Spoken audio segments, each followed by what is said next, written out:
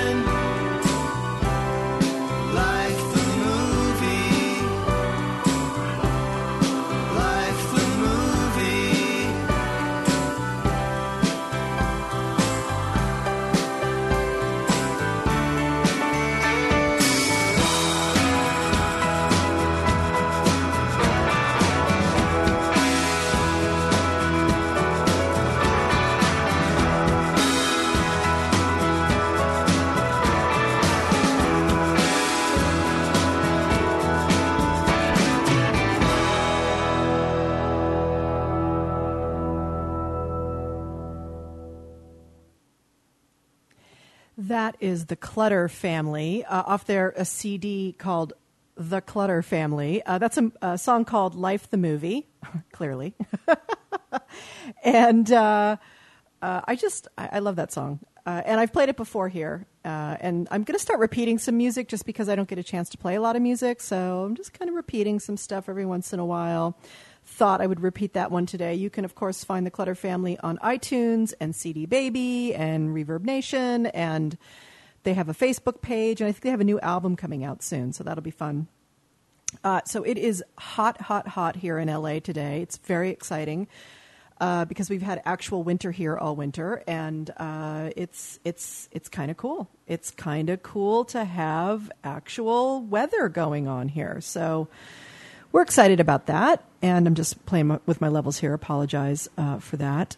And I want to just put a shout out to my live listeners. I know, like in this world of podcasting and downloading and archives, that people don't have to show up at a certain time to listen to me.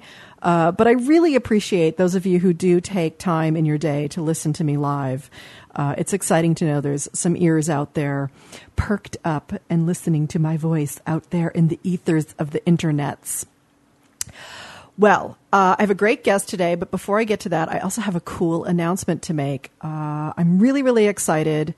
I'm developing a live show. It's called A Carlin Home Companion, and the show is of it's kind of a double kind of a thing. It's kind of a retrospective of my dad a little bit, in the sense that I play clips of my dad from his career, some like famous ones and some kind of unknown ones. But it's neat because we all get to watch the clips together and witness and be in the glow of his genius. But I tell stories too. I tell family stories in between the clips, and I'm going to show family pictures and maybe some home movies and things like that. And so I'm really, really excited because I just got accepted to bring my show to the Just for Laughs Montreal Comedy Festival at the end of July, sometime during the last week of July. So I don't have a date yet, but it's official. It is happening. And what's really cool is that I'm also going to start touring with this show and going around America to different cool venues, looking for venues that are like 300 seaters, kind of cool indie, maybe music type places, theaters, little black boxes, who knows. But I'm really excited. I get to go out in the world and tell my stories, which is something I've been doing for 10 years. I'm a storyteller, spoken word artist. I did a one-woman show 10 years ago. So this is kind of a culmination of all that. And I get to be, connecting with my dad's fans, which is always a real thrill for me and just an honor. So very, very excited about that. Anything else that I have? I don't think so. Although I just want to mention I'm really excited about going to Montreal because I've never been to Montreal. And I know like 50 words of French, so it'll be good for me to practice that. When I went to Paris for my honeymoon with my husband, I have a really good accent, but a very limited vocabulary, so I sound like I know what I'm talking about. And then the Parisians would talk really quickly back to me, and I would think, oh, I'm so fucked. I have no idea what they're saying right now. But they always appreciated that I at least tried. So anyway, I'm going to introduce my guest now. Before she comes on, though, I'm going to play a little clip of hers that I've actually played on this show before. A couple of months ago, I think it was.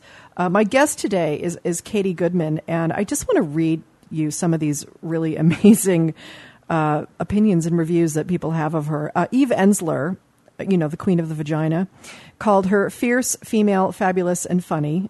And the Vancouver province called her show Broad Comedy, which is a sketch comedy troupe, the Dixie Chicks of American sketch comedy. I love that. But my favorite is what Ariana Huffington said about her. Ariana said, if Robin Williams and Dear Abby had a baby and hired Tony Robbins to raise it, you might get someone as bright, funny, insightful, and inspiring as Katie Goodman.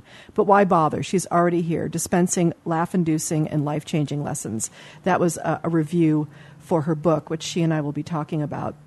So I'm going to play a few minutes of Katie Goodman's very insightful song, I Didn't Fuck It Up.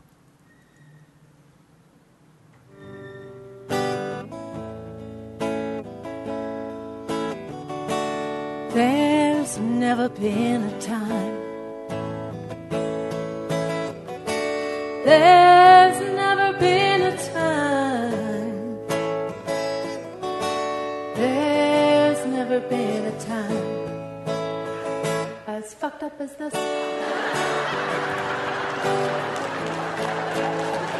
As fucked up as this.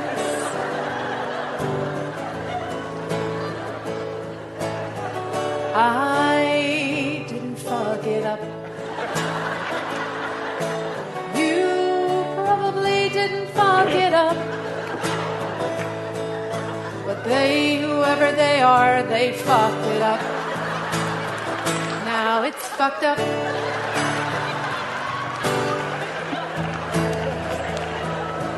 I can't unfuck it up. You probably can't unfuck it up. And if we're counting on them to unfuck it up, then we're all fucked.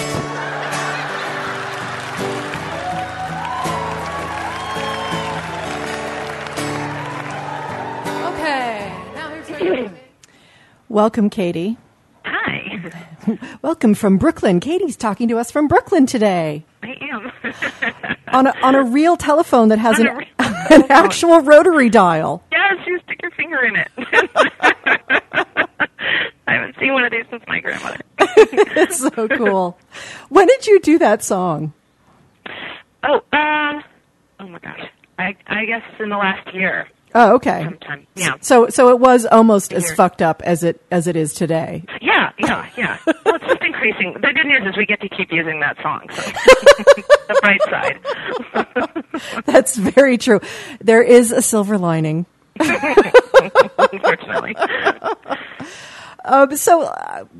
You're just to tell my audience, you're a writer, a performer, an actual author.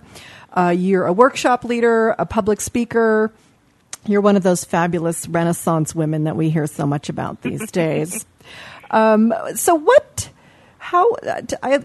don't know much about you, and you and I've connected a little bit, but I've been an admirer of yours from afar. And I'm always curious with people, how were you raised? Like, were your parents really creative? Did you have an amazing creative family, or did you have the opposite? Was it like totally oppressive and you had to escape it no, to be I creative? have a great family. Actually, I don't have any of those sordid tales that pushed me into comedy. You know, although I loved Eddie Izzard on the Green Room had said something like, you know, someone said we are all comics because we want to make people laugh, and he said that's bullshit. It's because we're all deeply damaged people. But you know, I actually don't think you need parents that are bad to make you damaged. I think we're just everybody on some level is dealing with having grown up in this culture. But no, I had great parents. My father was a tone deaf surgeon, and my mother is she's a columnist, Ellen Goodman, she's a syndicated columnist, and she is so that's kind of where I got my interest in women's issues and ethics and things like that. And also probably short form, being interested in short form. Yeah. From a column. But no, it was actually a really great childhood. I'm sorry. I always feel like I have to apologize. No, God, no apologies. Be happy. Be happy. Were you like a creative artist type person in high school? Was it an early thing for you? Oh, yeah. I mean, I directed and starred in Really Rosie in second grade. I mean, it was one of those sort of kids who was always getting busted and sort of told I was bossy, you know, and now you're like, fuck you, I'm a director. But, and yeah, no, I did music and theater the whole way through. But I'm actually more of a theater person. I don't really come from stand-up comedy background, and just knowing, you know, you and Paul and Provenza and Barbara Roman in the last few years, I've had this wonderful crash course in stand-up comedy, and it's been great because I'm a comic now. I have to just sort of admit that, even though I'm doing it, you know, sit down at a piano. Absolutely. I mean, you do exactly. You're a sit-down stand-up comic, and it's funny too because Paul has certainly schooled me in the world of stand-up comedy. I mean, my dad didn't at all. My dad didn't. I mean, every once in a while he'd show me, oh, this guy, I think this guy's funny or something like that. But I didn't grow up around comics. I didn't really know a lot about it. And so Paul is he's like this. I don't know, he's like this emeritus scholar of comedy or something. Yeah. So if you want to know anything about the comedy world, you ask Paul Provenza, absolutely. Right. And he's so interested in it, you know, philosophically, too. I mean, we were both philosophy majors at UPenn, and so I kind of know where he's coming from, trying to both figure it all out, Gene. But, no, he's been incredibly helpful to me, and Soren's my husband, who writes my material with me, and helped us really kind of hone it. But it was interesting, too, for us, because when he met us, he said, you've never taken a comedy class or anything? And we said, no, God, no, not at all. And he said, good, don't. You know, he's like, you're doing it right. I don't know how you got this, you know. But, you know, without sort of learning the rules, which is probably good because, you know, being a control freak, I'd probably mess things up by trying to use rules a little too much, you know, so. Yeah. Covering control freak. Yeah, and you know, and I think comedy is really it's a rhythm thing, it's a musical thing, it's a poetry thing. There's, you know, there is a rhythm to it, and so I think it's something that you're kind of born with or not, you know. Yeah, I don't know. I mean, I'm also a huge fan of people growing. But I think you either have a sense of humor or you don't. Mm-hmm. Although ours is, even saying that, ours has really changed over the years. And, there's a piece that's become more bitter just as you age and have had 8 years of Bush or whatever. Right. And then there's a piece that's become much more sort of Buddhist. Yeah. Where you see the big picture, yeah. really. Yeah. From a spiritual practice. And then, my potty mouth has definitely grown. That's something my mother does not have, right. And my father's not nearly as bad as me. So that's been kind of interesting because, theater, some theater allows for that, but comedy absolutely does. So we've been allowed to blossom, in just being able to say more outrageous things. And as we're kind of getting gutsier over time, that piece of it comes out. I don't mean just swearing and being gross, but right. Doing like the tampon joke we did on the green room kind of thing. And, right. And people kind of being scandalized in a happy way. Yeah, pushing, kind of pushing the envelope a little bit, and the bottom line is it's usually about speaking the truth in some way. Right, and that's just the whole gig right there, or that's the gig I want, which is authenticity, and that fucking word has just been beat to death, but it's such a good word. It is. I need to give it up, I want to take back the word authenticity, but finding your voice it's kind of the deal, and especially when I'm teaching workshops or speaking, and that is the thing that's hanging everybody up, is when they feel they're going to be, challenged for their voice, or they can't use their own voice, or they don't even know what it is. They're so blocked, Yep. Absolutely. I mean, I know for myself that has been, it's been the whole bit of my journey has been feeling, not only finding, okay, what is it that I want to say, but finding that courage to say it. And then finding a safe enough space to say it in. And, it's kind of weird because growing up at the foot of my father's stage, I guess you could say, he was like this amazing role model for speaking the truth.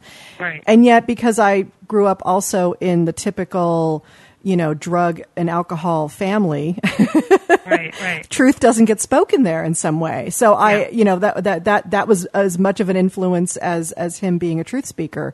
And I think you're so right.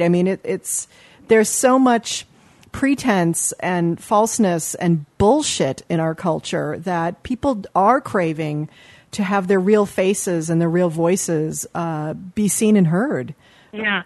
And, for me, going from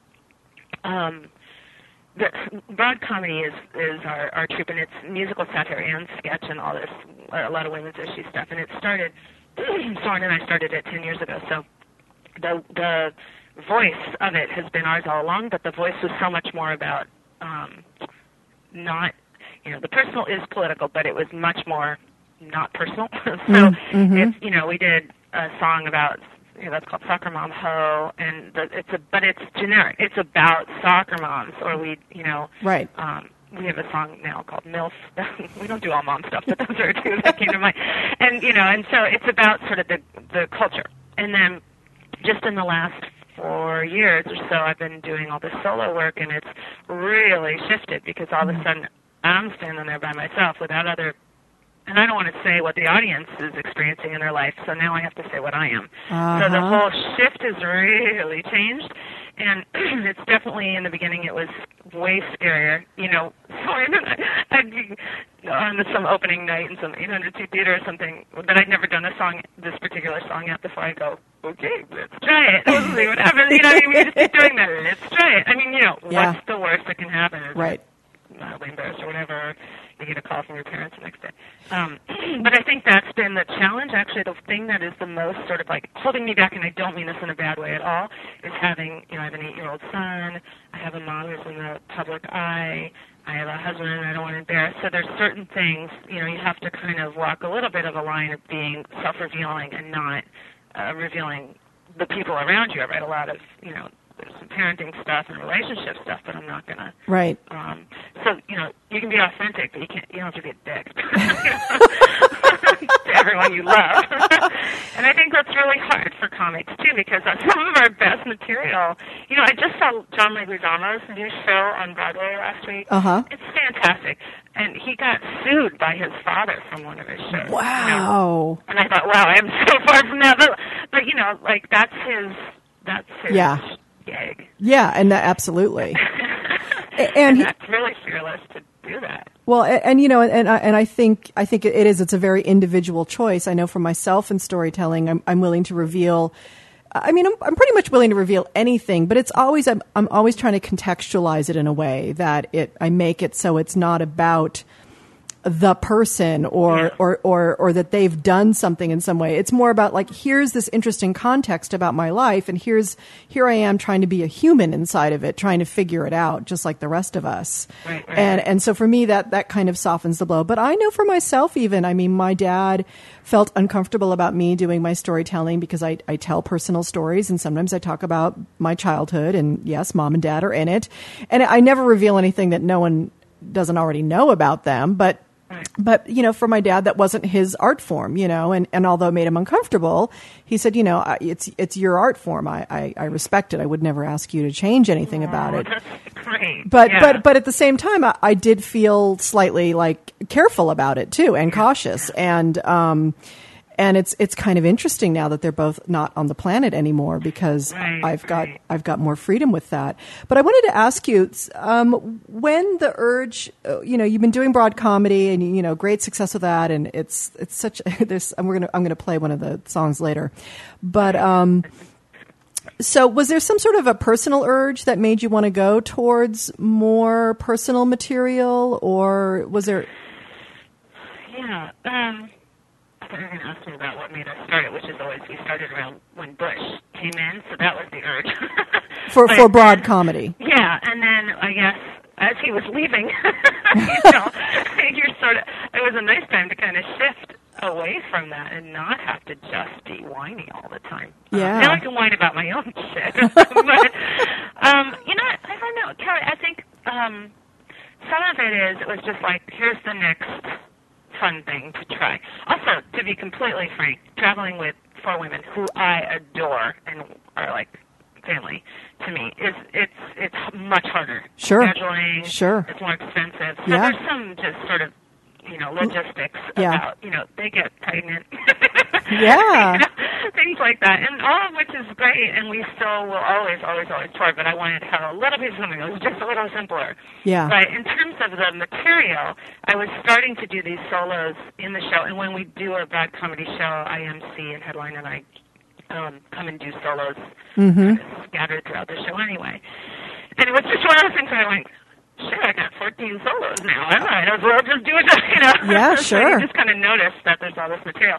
And it is fun. It is really fun just doing a whole night by yourself. Yeah, that's great. Yeah, I was just it's cool. I mean, it is. I travel around a little bit with this group out here. We call ourselves Mind the Gap, which is like myself and Dylan Brody and Rick Overton and Rick Shapiro and Lorraine Newman. And and there's it's kind of a loose group. There's about 8 to 10 of us, and there's some musical comedians also. And then we kind of like configure and stuff. And it's really cool. I actually got to do my first paid gig up at the Throckmorton in Marin County in Mill Valley with them. And it was so fun to go out and be on the road with my friends. It was really cool.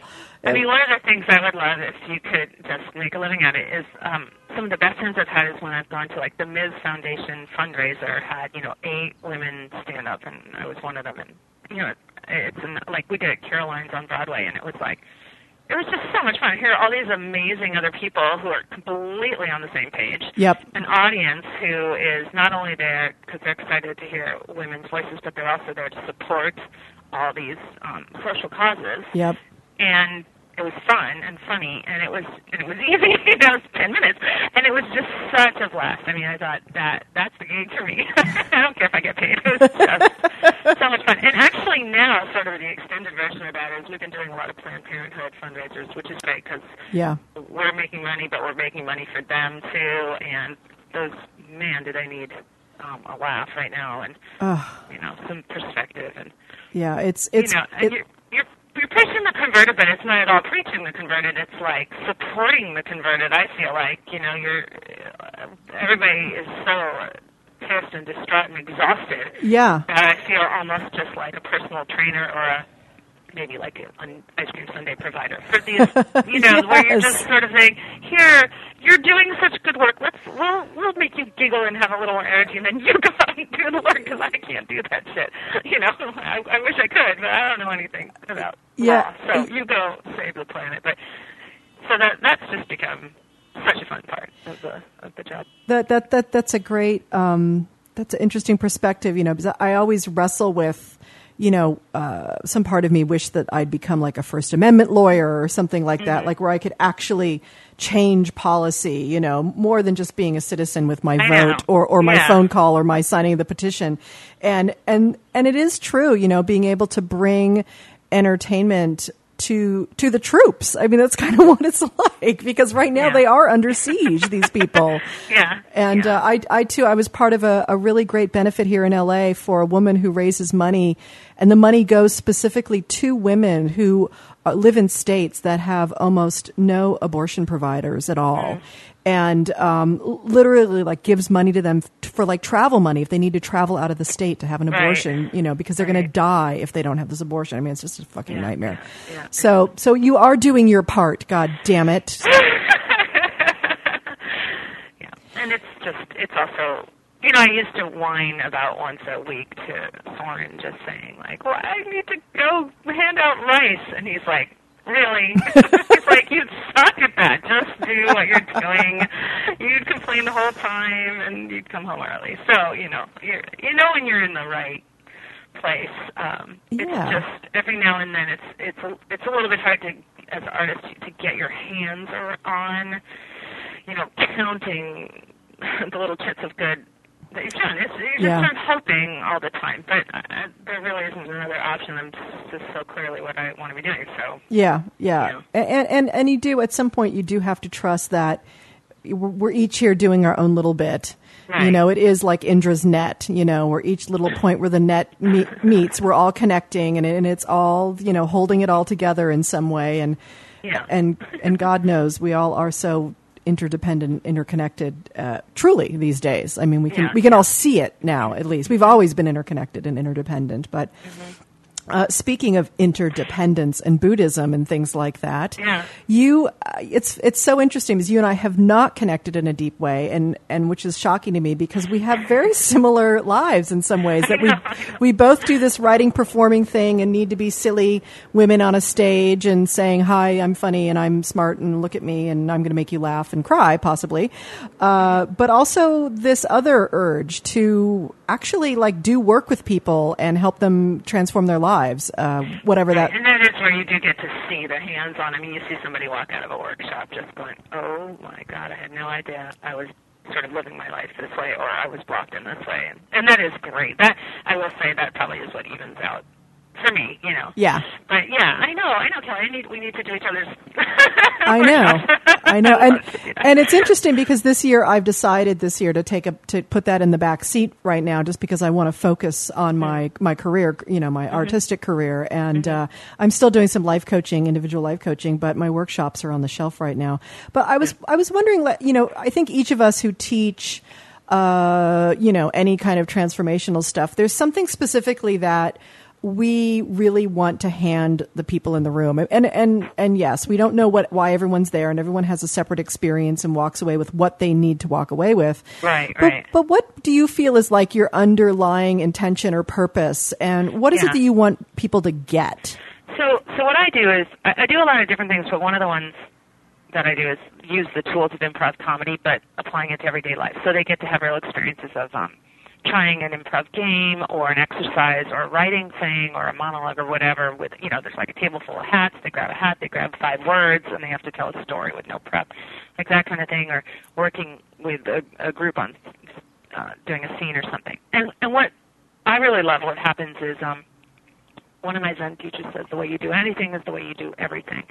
And the thing that happens in the first 25 seconds is you get to see when somebody's doing something they've never done before and they're a little nervous about it, you get to see where they automatically go. Mm-hmm. And it's always to their little crutches and things like that. And so, for example, somebody will just freeze up or take over, or something. Yes. And I get to, and they'll stop, and I'll say, okay, just tell me what was going on for you right there, and we'll talk about it. But, actually, one of the, I should probably not say who this is, but there was a life coach in my workshop recently, and she is just brilliant, amazing woman, and she was taking over kind of for everyone. Like, she was just wouldn't let anyone get a word in edgewise. And I knew she wasn't like a prima donna at all.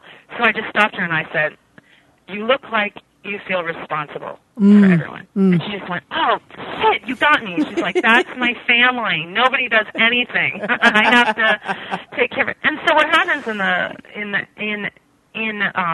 live interactive self-help workshops, the way that I do it is that they get a chance to see that so clearly, and it's not like a shrink sort of saying, perhaps this is what's happening. They're like going, oh my God, I just saw I did that. And then I'll say, well, is that working for you? Yeah, in your life? And it's always no. Right. And then we get a chance in this very safe little place, and safe even if there's like 300 people at a speech. I do little exercises with the person next to them. They get to try differently. Mm-hmm. And then they get to spend, if it's a weekend or something, they get to spend the rest of the day or whatever just being like, okay, I'm not going to be responsible for anybody, you know, and then they really get to break out of their mold, their pattern. Their habit mind. Yeah, and then what happens is all that, learning to trust yourself, learning to take risks, learning to believe in your voice, all those things lead to the big A word, authenticity. And so all those things just come right back to that, which is what they want. They want to feel good about, they want to know what their voice is, and then be comfortable stepping up and saying, this is who I am. Yeah, and there's a real sense, I remember when people used to talk about, the word empowerment, like what that feels like. And it was always just a word to me because I really did not understand it at all. Right. And what you're talking about is that there's something about being in conscious awareness of who you are and what you really want instead of being unconsciously controlled by it, but really consciously choosing in the moment. That has taught me, like, that's what empowerment is about for me. Right. And that's what improv does so forcefully, whether you want it or not, because you've got nothing. You're just sitting there with no script, so you are present beyond belief. Right. I mean, you're just forced to be there. And sorry, this is a long-winded way to answer your question. No, go ahead. It's what's great. What's the goal, really, is that what you're pretty much asking? Yeah, just like what's your intentions? Yeah. Yeah, and I think also just so with self-awareness. Can I do a little exercise with you? Sure. Just real quickly. It's not How fun. scary at all. Okay. It's not even improv, so this is a different one. All right. So this is going to sound hilarious until I kind of get to the end of it. So I want you to say 3 words, 3 adjectives, and you're going to fill in the sentence. It's Katie Goodman is blank, blank, and blank. So actually me. Katie Goodman is. Okay. And then go ahead and say those out loud. So Katie Goodman is smart, interesting, and kind. Okay. So that I don't look like a total asshole asking somebody to say all these beautiful things. I do this with a room full of people, and sometimes they're not good, too. Like in the corner, she's... Katie Goodman is a bitch. Or stuck up or something, whatever it is. A know-it-all or something, yeah. Yeah. but there are a lot of nice ones, too. But, so what this is a little trick. It's a projection exercise. It really has very, very little to do with me at all. I mean, people don't say Katie Goodman's blonde, but... they'll say kind of the range is pretty clear. And what I try to show people through this, and all improv or all art is a giant projection exercise. Anyway, I mean, you cannot bring anything to the table creatively from scratch that isn't part of your experience and your authentic self already. And the less that you're kind of trying to figure it out, the more sort of real it is, and that's why I think people love art. Right. But so this little projection exercise is all those things, Kelly, are either you already, what you would like to be maybe, or something you just have an issue with. So you said smart, which is obviously you. What were the other two? I lost it already. I think I said interesting, and I don't remember. I don't know now. I don't either. The third one. We'll go back. Kind. Oh, kind. Interesting and kind. Okay. So those are things that are, first of all, you value. Like you didn't say funny, which is interesting because I almost did. I actually too. Almost did. Okay, so that's one that like half the room sometimes says that because they came to hear me because they are interested in funny things. You know what I mean? Yes. But again, very little to do with me. But kindness is important to you. You know, I even had somebody say like thin. I mean, things that are just like, and she was really heavy, this woman. Right. So it was clearly on her agenda, right? Yes. So those excavating all of that projected, authentic stuff is so important because we're walking around projecting onto people all day long, and we don't even know it. Yep. And we're projecting on Glenn Beck, and we're projecting on Britney Spears. I was just going to say that. And actually, she's a great one. I mean, Glenn Beck is great too, but like somebody, a celebrity, is a great person to do this exercise on just during the day. You can do it on your family or spouse, but it's a little more dangerous. Like you might build up to that, say. Because we have all these projections like, oh, she's a loose cannon, she's a floozy, she's whatever your thing is about her. Yes. And again, and the trick is to, okay, whoa, I'm going to own that, turn around, look at it. I mean, this is, stuff I know, Kelly, you've looked at this kind of thing before. But what's fun is when you can start doing that in all your art and creative work, all your writing, and whether it's personal or you're writing other characters or, again, you're writing criticism or journalism or anything, it's just like, I think it's one of the most important tasks for any person, certainly artists, but any person, is to kind of figure out where does this other person, what I'm saying about them, stop and I start, and why am I so focused on these things? And only then can you kind of get past that and really have anything to say about it objectively. Yeah, I mean, because then you're fully owning your own shadow. Yeah, exactly. Yeah. Exactly. So that's kind of one of the things that I really love doing, and I think it helps people become much more courageous and step up and say who they really are.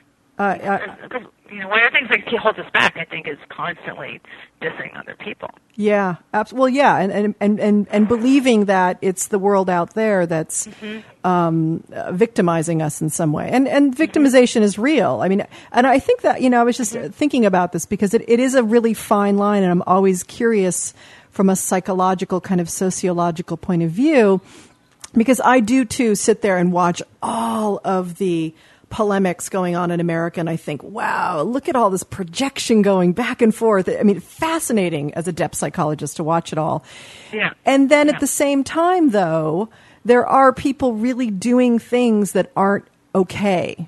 Right. And finding that, like, obviously if someone really triggers you, then yes, you've probably got some shadow stuff inside of you and some properties inside of you that you might want to sit with and look at and see how your inner Sarah Palin is doing today. The one who's seeking attention and it hasn't really worked or earned her way through it. It's like, do I have an issue about that? Probably. Okay. And then there is some point where you have to say, yes, and this person is really full of shit. Yeah. And that's, they're all the law of attraction stuff, too. I mean, there's some truth to it, and there's some truth that you're blaming the victim, too. I mean, I think somebody with a good Buddhist, background, like, I'm still quite a beginner, but would be really a great person to have on the show to talk about dualism in terms of that, Yes, the whole sure. black and white thing. And the whole country, I mean, that's what we're doing, is we're just separating. Yeah. It's so sad. It's at the same time, for a while I was just fascinated watching it, and now I'm getting nervous because it's like, no, we're really not talking to each other, and we're really not solving problems. Yeah. And I think one of the things that people were excited about with Obama, at least I didn't believe like he was the great black hope or something like that. I mean, I was thrilled that he became president, but I thought, we're going to get pragmatic and we're going to solve problems. And what happened was, no, know, we're still fighting about whether he's even been born in America. Right. It's like, it's unbelievable. I have a song on my new album that's coming out in a month. That's it's in a big giant opera dress, and it's to La Donna Mobile, and it's about it's just using that song, and it's basically saying let's not be divisive, and it's this big beautiful song, like let's all come together, blah blah blah. Okay, you go first. And it's like, I mean, that's sort of the problem. Yeah. Like, even NoLabels.org or all these great people trying to come up with ways to start the conversation. Yeah, but it's so hard. It's like, good guy, can't get off my... Well, I mean, I remember when I was an intern to get my therapy license, which I never got the license, but I was an intern for about 3 years, and I had some couples, and they were in couples counseling, and they were very close to divorce, and a couple of them did divorce, but it's the same thing as couples counseling, to get two people who have been hurting each other and harming each other for years, betrayals, backstabbing, lies, there's no trust at all, to get them in the room to step away from the fight for even 5 minutes, to not have to be right, to not have to prove the other person is wrong, but to just see what's on the table. It's one of the hardest, scariest, most frustrating things I ever did as a therapist. Wow. And yet there's people who really know how to do it well. And I think maybe it's time for couples therapy for America. Maybe this is the new reality show, as we have a right wing and a left wing come in and we do couples therapy with them. Oh, that'd be great. Or you should just split the audience up. That'd be fabulous. Yes. I love it. I know. Everything changes, so that's my hope. Well, everything does. I just lately, it's funny. After the tsunami, I stopped watching the news for a while because I was a big news junkie for a long time, and then it just got overwhelming and depressed because everyone was screaming and no one was talking. So I turned it off, and then the tsunami came. And I obsessed on it for like 3 or 4 days in a row. And I went into such a deep, dark depression. And I thought to myself, I really do want to be a well-informed person. And I do try to stay informed and connect with things, on TV and the internet, what's going on in the world. But watching the news day in and day out is really not healthy, I've decided. Yeah, and I come from a newspaper family, but yes. I have a really low tolerance just to watch suffering constantly. And I wimp, basically, would be the word. And I think that's part of the other reason to have gone into comedy, because it's one of the few places where comedy, by definition, is you're stepping back from the thing. Yes. To be able to view it, ironically, or with any kind of perspective. And that's what I love about it. Yep. Is it helps you get perspective on it. That said, there's some things I have yet to write. I mean, I haven't done rape jokes. I haven't done, you know what I mean? There's some things, I mean, it's funny, like genocide or Holocaust jokes, sure, we're 60 years out or whatever, but there's some things that only a few people do really well. Sarah Silverman, for example. Yeah.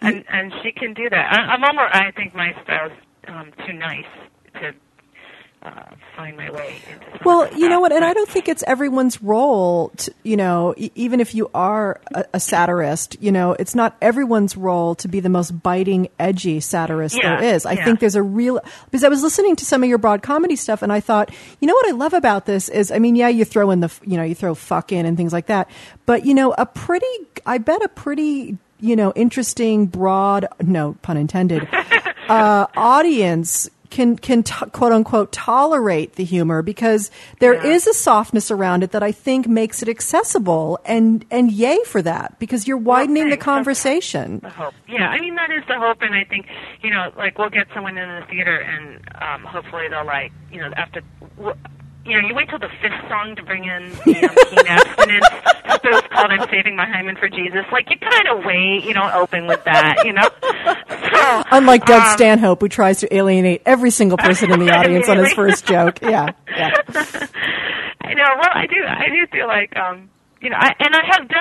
have done the Republican golf tournament gig. I mean, I have done those banquets. Yep. And, and it's not fun. And we're backstage going, oh, shit, drop us something, Keith. Let's do the other one. Throw in an improv game. Fuck.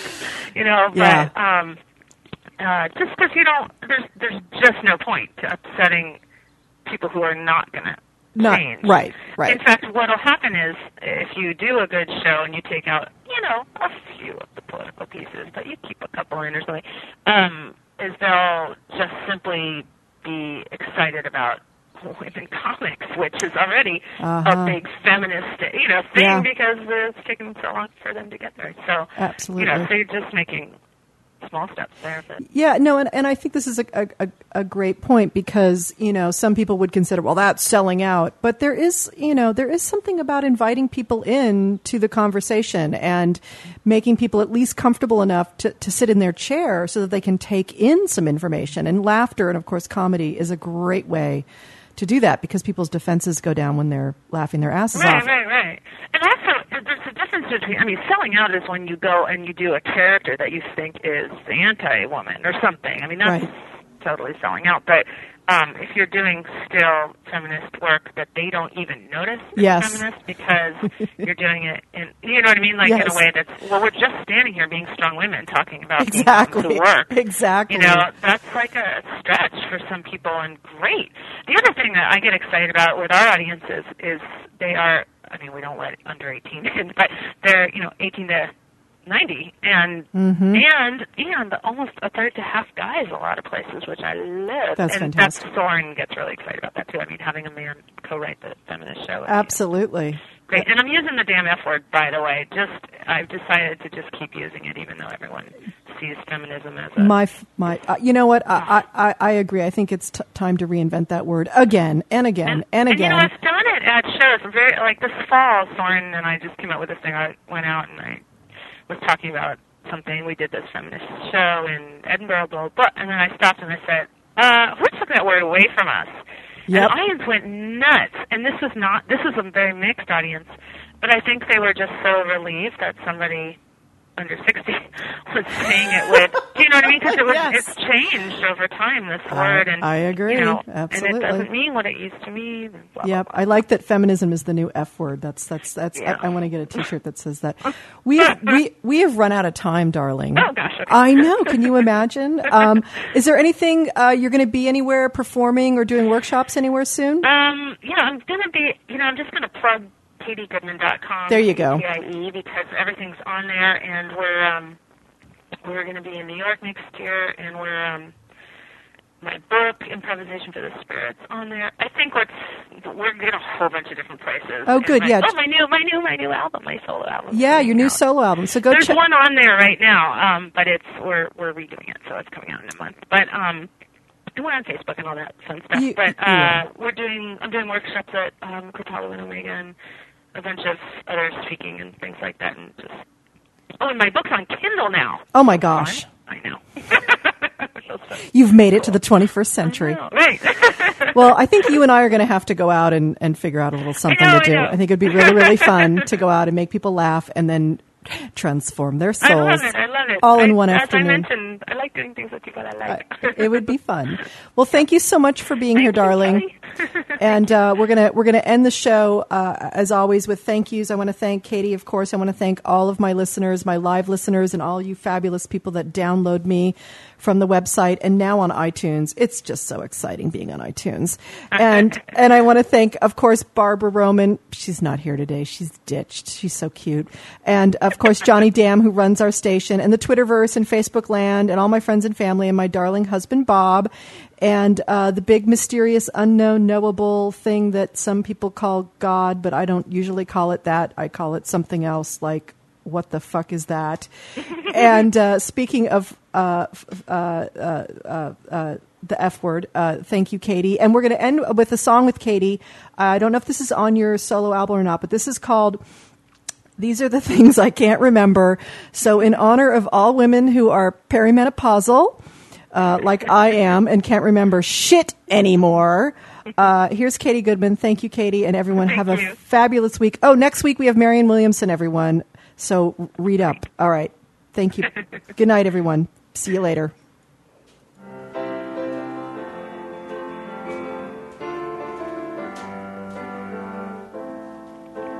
Thought I bought a new toothbrush.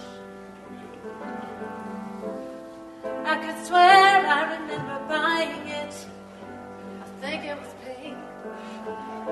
But then my husband walks in while I'm brushing my teeth and says, why was I using the toothbrush we keep to scrub the bathroom sink? These are the things that I just can't fucking remember, no. These are the things that I just can't fucking recall. Where'd I park my car? What did I eat last night that went right through me? Why can't I remember to bring in my canvas bags? And which are the Shiites and which are the Sunnis? These are the things that I just can't fucking remember, no. These are the things that I just can't fucking recall. Which is the good cholesterol? Which is the bad? Where'd I leave my cell phone? Oh, shit. That's the fourth one that I've had. The name of my hair dye shade. I have 4 boxes I'll never use. And I'm telling you, the sad part is I buy the same wrong shade every time. These are the things that I just can't fucking remember, no. These are the things that I just can't recall. What time does my plane get in? And did I tell my mom when my plane gets in? And did I already check in? And where'd I put that paper with my confirmation number? And I don't have my confirmation number, I need my frequent flyer number. I mean, who the fuck knows their frequent flyer number? If they care about my frequent flyer, why don't they know my fucking number? I mean, how do they expect me to know my number when I can't even remember if I put in a tampon or not?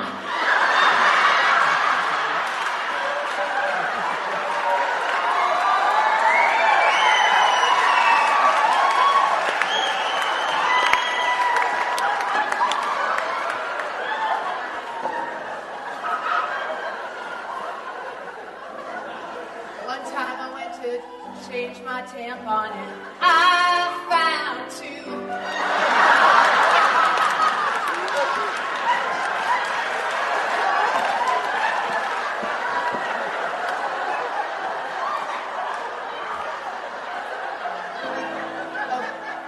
Okay, that was over the line. And now I've lost you.